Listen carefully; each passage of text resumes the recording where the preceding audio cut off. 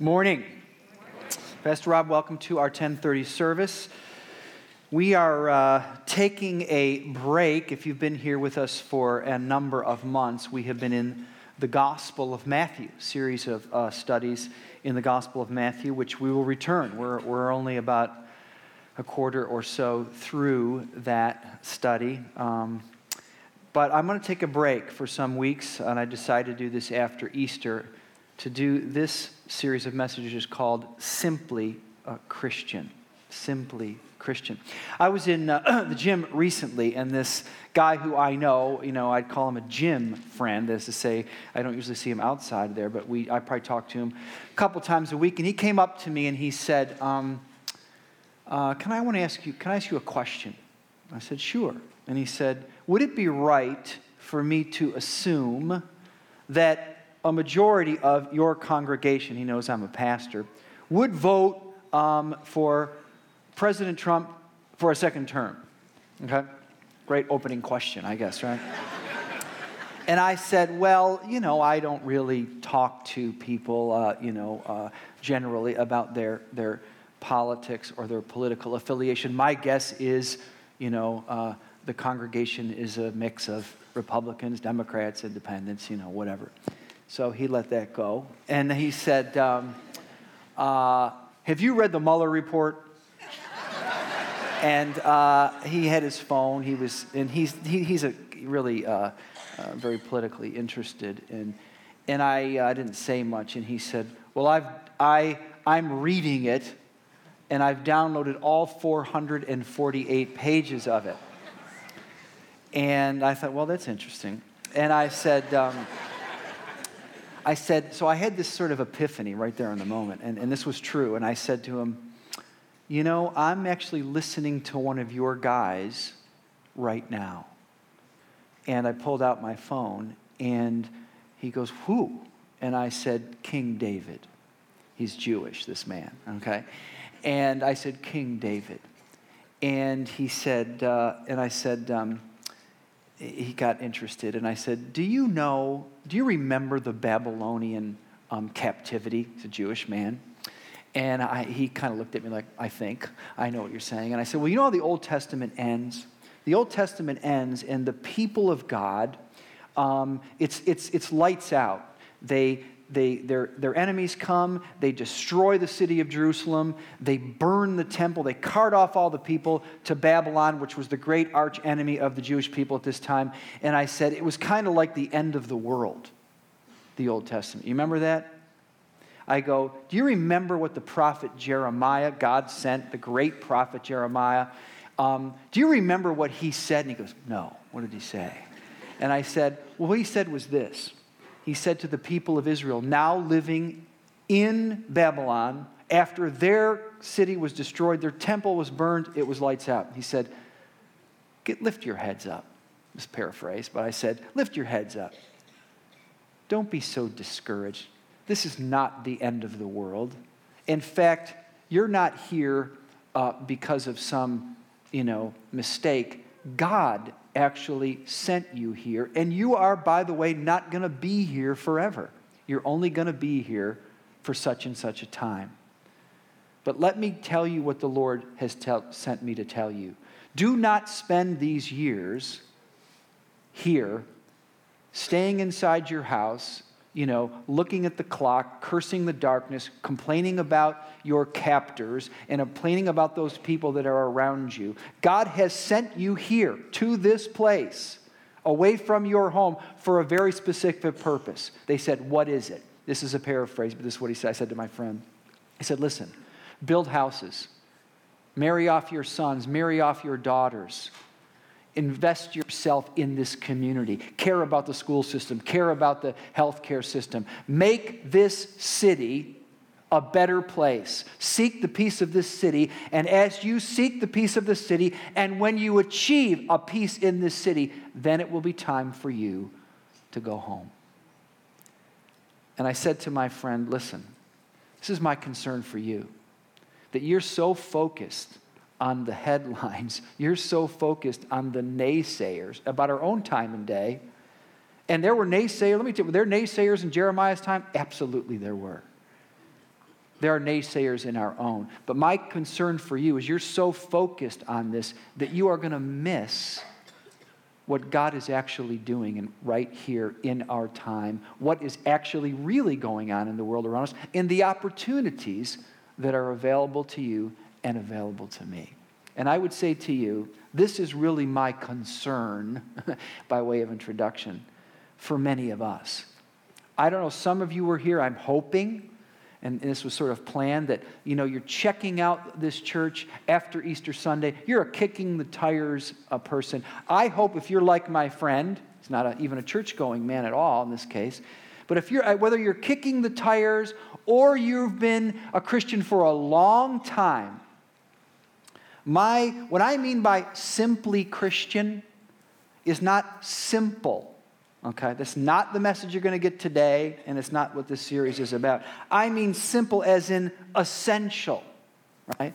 What is the essential Christian message really all about? My hope for this series is that we will look past the headlines, look past the naysayers. I'm talking about the Christian faith too.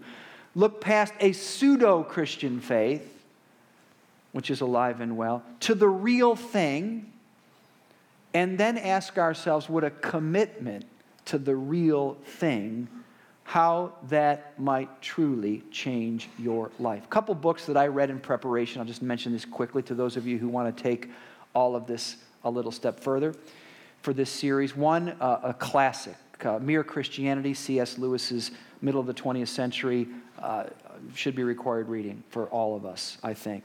Tim Keller, a book written a handful of years ago, 4, 5, 6, can't remember, Making Sense of God, excellent read. And then the book from which I borrowed the title of this series anyway, N.T. Wright's Simply Christian.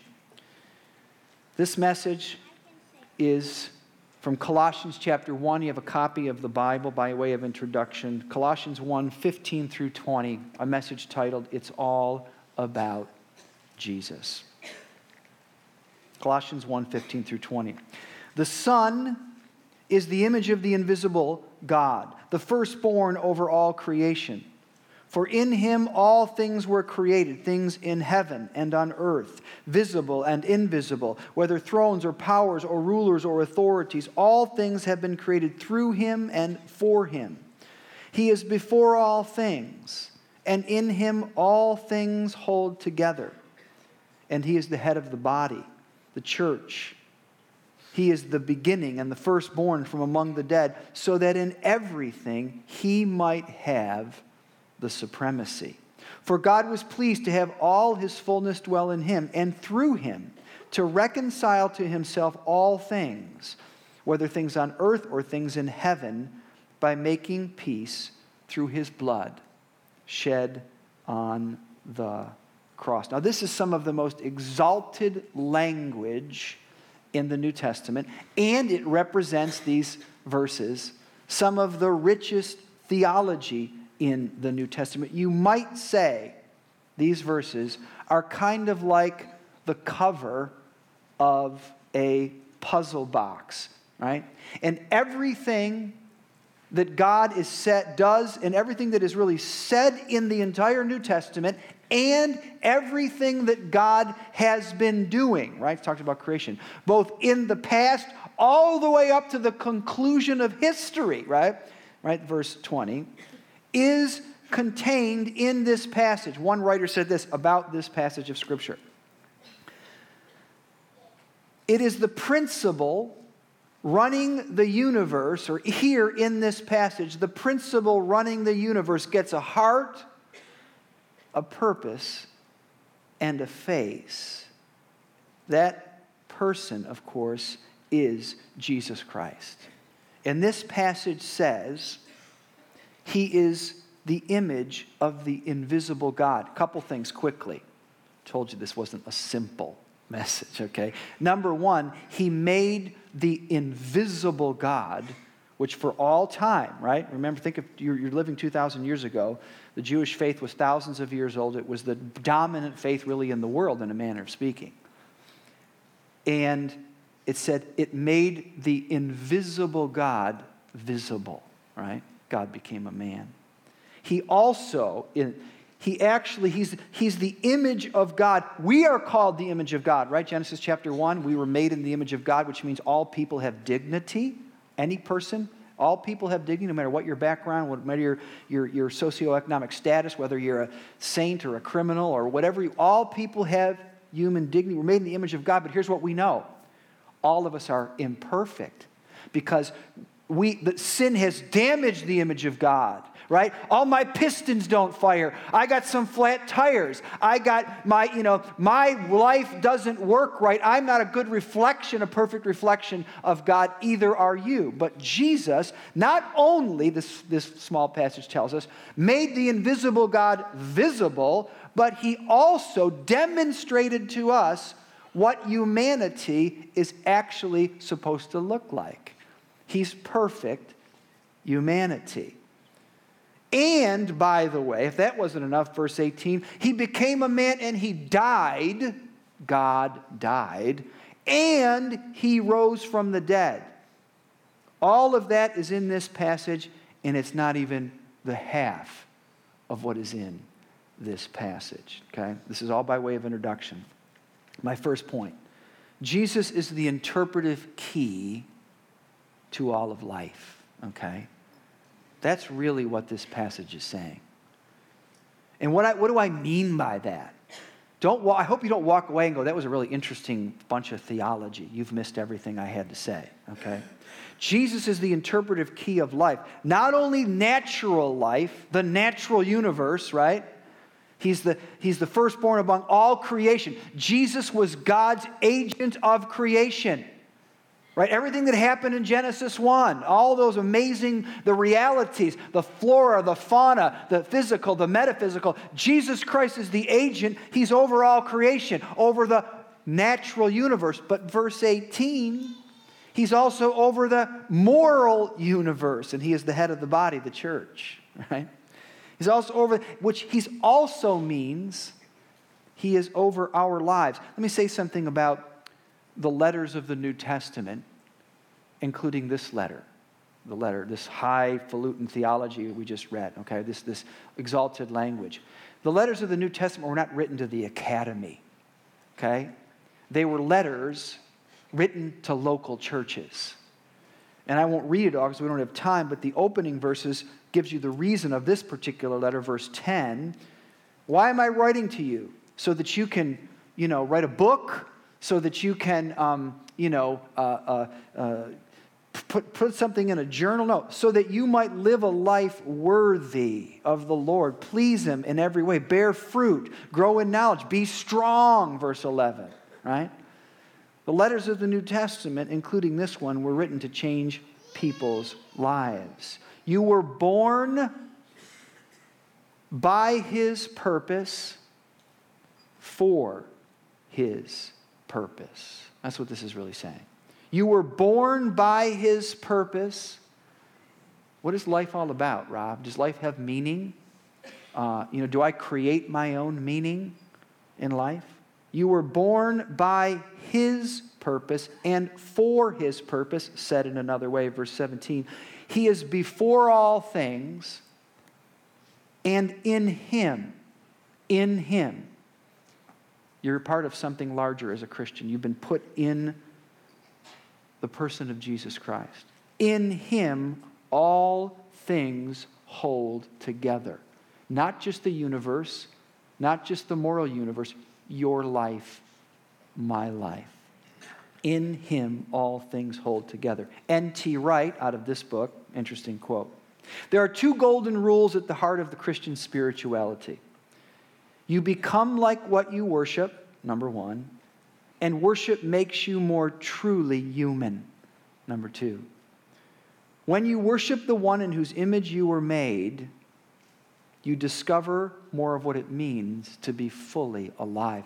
I'm suggesting to you that some of us don't know the Christian faith. We've confused it for some kind of moral, stair steps. We've confused it for some kind of bootstrapping. We've confused it with some kind of religious exercises.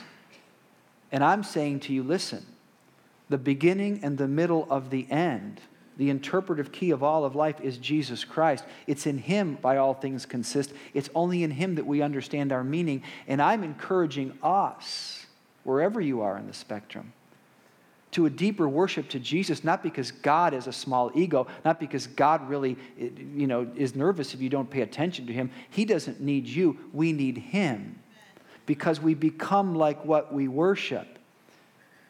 And we need to worship the one in whose image we were made, because only then will you discover what it means to be fully alive. Everything we do, this should be the case.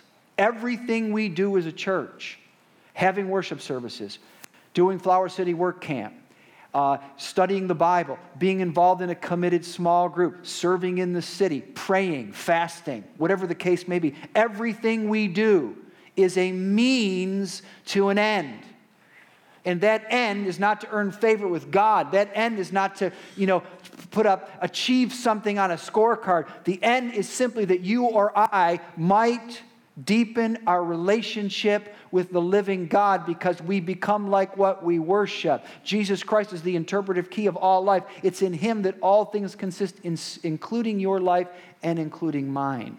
And if that's not the version of Christianity you've heard about, or maybe you did and you got off the track, it's time to get back to simply Christian. That's what I mean. Well, how do you do that, Rob? Well, it's going to take us some weeks to talk about it. Let me say one thing that maybe is the most obvious, but I hope you hear it with new ears. One way is you need to fall in love again with the Word of God, okay? Or maybe fall in love for the first time with the Word of God. And let me tell you what this isn't. It's not a handbook on morality. And it's not even a textbook on the truth. No, it's not.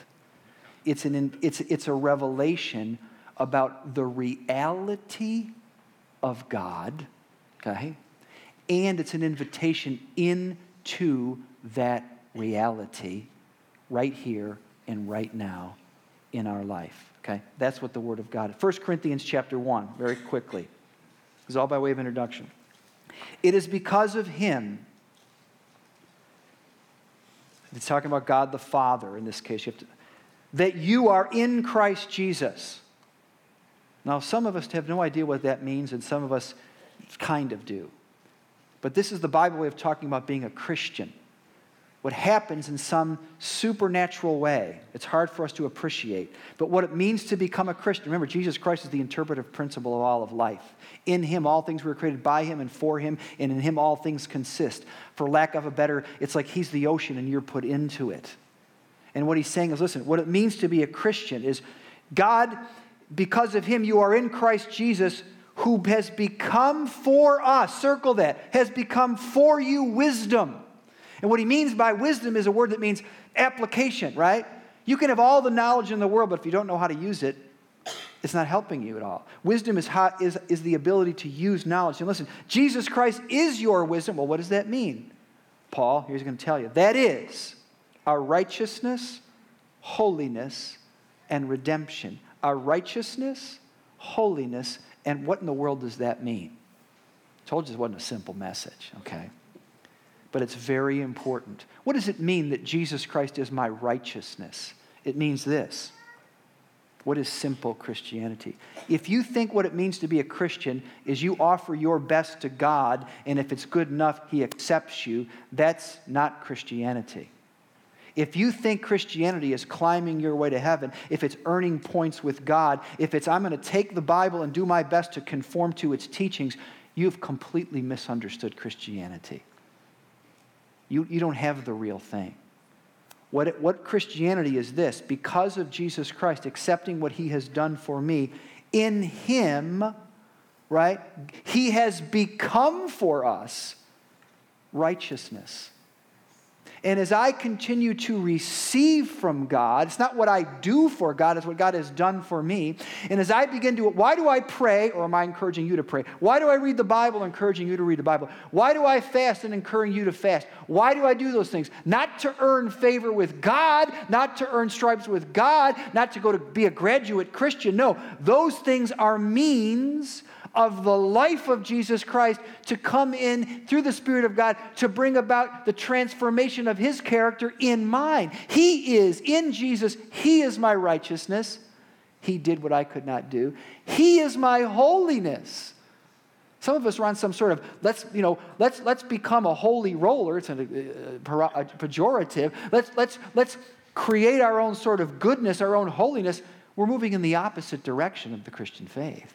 He is our righteousness, He is our holiness, and He is our redemption, which is a Bible word taken from economics that says, listen, it's about a recovery of what was once lost. Well, what was lost? The image of God, right?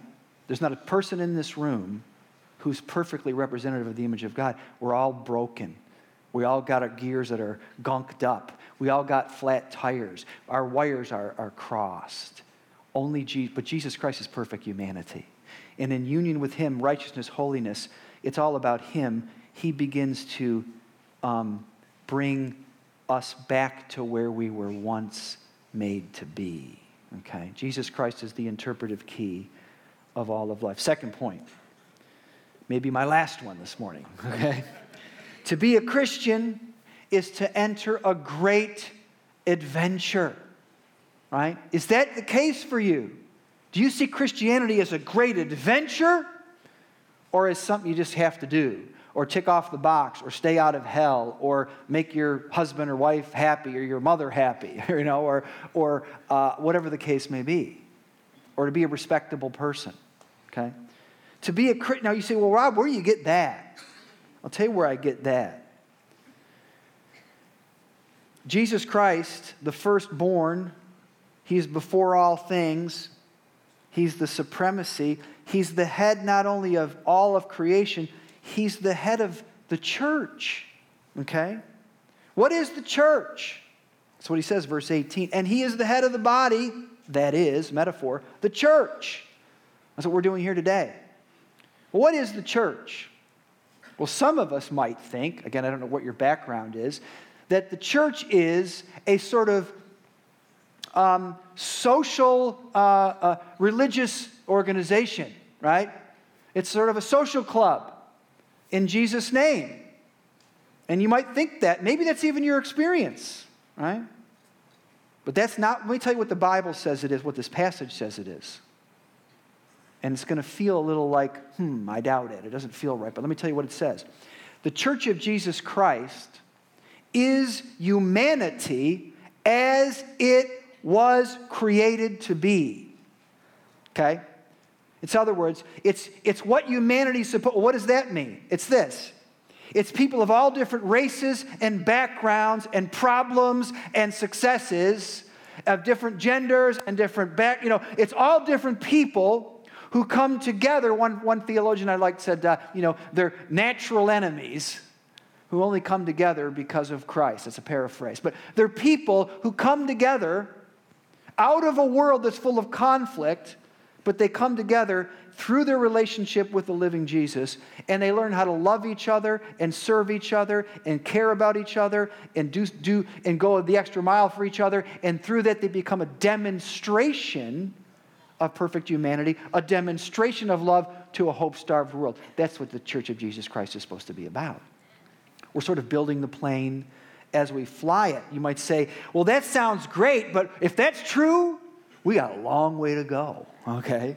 And I would say to you, yes, we do. But see, Christianity, this adventure, it's a growth adventure, right? We are building the plane or the life as we are flying it.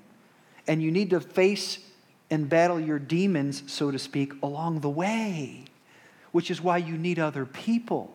And you need the living Word of God. You might say, well, that sounds wonderful, Rob, but I'm with you. We need each other. What about the cranky people? What are they doing in the church? And this is what I'd say about the cranky people, okay? We have them. We thought about kicking you out, okay? But God's not done with you yet, okay? He's not done with me yet, right? But let me tell you what this passage says about the church, okay? See, people want to dismiss it because it doesn't work right. This is what Jesus said about the parables. We'll look at this later this summer. Well, you know what the parables are of Jesus? A little commercial. They're showing you the church, but by nature, all the illustrations are underwhelming. Jesus says, well, what's a mustard seed, right? It's the smallest of seeds. People, they brush it off the counter when you buy them because they're not even worth anything. He says, that's the church. And a lot of people think it's worthless, and it has no value, and it's never going to make a difference. But he said, in my point of view, in my kingdom, let me tell you something. That little seed that you brushed off, and you ran for the headlines, the Hollywood, whatever, you ran for some other thing you're going after, let me tell you, that seed becomes a tree. And it becomes something that all the birds of the air find a home in, right? Don't be fooled, okay, by what you see. The Church of Jesus Christ, let me say this too. It's a community that does not simply exist to meet its own needs. We do some of that. It's not a social club. But what this passage tells us is it's a community that's designed to fulfill God's purposes to reconcile the world. And through him, just got done talking about the church, to reconcile to himself all things. Now, when I was a young Christian, this is what I was taught. I don't know if this is true for any of you in this room. I was taught, these are my paraphrase, it was the Hearts and Minds campaign. What the Church of Jesus Christ is about is it's saving souls, saving hearts, saving minds. The world's going to hell. Souls are going to hell. I think the Bible teaches this. And we need to get out there and we need to do everything we can to save people and take them from the clutches of eternal damnation. And I'm not saying that isn't in the Bible, okay? Serious stakes. But what happens to the government? What happens to the school system? What happens to business ethics? What happens to the environment? Who cares? Because it's all going to hell anyway, eventually. And what God really cares about is focused on all for one thing, hearts and minds. I love that in a sense, right? We send people as missionaries. It's wonderful. But guess what? It's not what the Bible teaches, okay? For God was pleased to have all his fullness dwell in him, and through him to reconcile all hearts and minds. No, all things, whether things on earth or in heaven, okay? Thy kingdom come, thy will be done on earth as it is in heaven. You know why one of the reasons the Jewish people rejected Jesus? I told you this wasn't a simple message, okay? You know why they did? Because they were very smart. They understood their Bible. They believed in a resurrection from the dead. Jewish people of the Old Testament. But this is what they believed. Understandably so. That the resurrection happened at the end of the story, end of the movie. And God comes and Israel happens and all this conflict and failure and difficulty. And Jesus comes riding on the white horse, or the Messiah comes riding on the white horse, and it's all done. And then that chapter ends, period, the tough, difficult era of the old world, and then we start with a new heaven and a new earth, and everyone rises from the dead. But see, God had to mess all that up, and this is what he does. In the middle of the movie, which is the broken old world that we still live in, God says, I'm going to take the end of the movie and I'm going to send him right into the middle of the movie. And I'm going to have him rise from the dead. And instead of ending the old era and cleaning it all up, I'm going to bring the future into the present. And how I'm going to change the world is not by scorched earth, because if God did the scorched earth approach, none of us would be, not a single person in this room would make it. Okay? So he says, I'm not going to do it that way. What I'm going to do is I'm going to come into the world, rise from the dead, and then I'm going to start this humble little organization that people think is a religious social club. It's a mustard seed. But I'm going to put the power of Almighty God. Jesus is the interpretive key of all of life. He is my righteousness. He is my holiness. He is my redemption. I'm going to put a 400-cylinder engine in this thing. That shows you how old I am, okay? I'm gonna put this thing in there, and we are going to, over time, change the world. And we're going to, see, some people say to me, I'd consider Christianity if the world wasn't such a mess, if there wasn't so much conflict and genocide and war and divorce and drugs, because that shows me that God really isn't a very good manager. No, he's a good manager. But here's the thing. The Christian church does not work from the top down. Say, that's what the Crusades got wrong. That's what the Puritans got wrong. Let's legislate morality. Listen, that's what the religious right got wrong in the 20th century to a degree. That's not how it works. It makes sense. I think sometimes I say, God, why don't you just come in, destroy the bad guys, bless the good guys, and let's move on. Right? That's the way we preach and teach. But see, we're missing something because all have sinned and come short of the glory of God. If God took that approach, not a single person in this room would make it. And God would be just. Okay, I'm out of time, but let's read this first. Let me tell you what the Church of Jesus Christ is about. You know this passage, but listen carefully and we'll be done. Philippians 2. In your relationships with one another, this is the church, okay? Have the same mindset as Jesus. So he's going to give you some big theology, but it's really advice. Have the same mindset. Who being in the very nature God, think about it. He made the invisible visible. Who being in the very nature God. If anybody could say, my way or the highway, if anybody could say, tote the line or else, if anyone could say, I'm wiping this thing out, it's him. Who being in the very nature God, did not consider equality with God, it's another way of talking about he's God, to be something to be used for his advantage. I'd do it that way. Rather than pull out his phaser, he made himself nothing.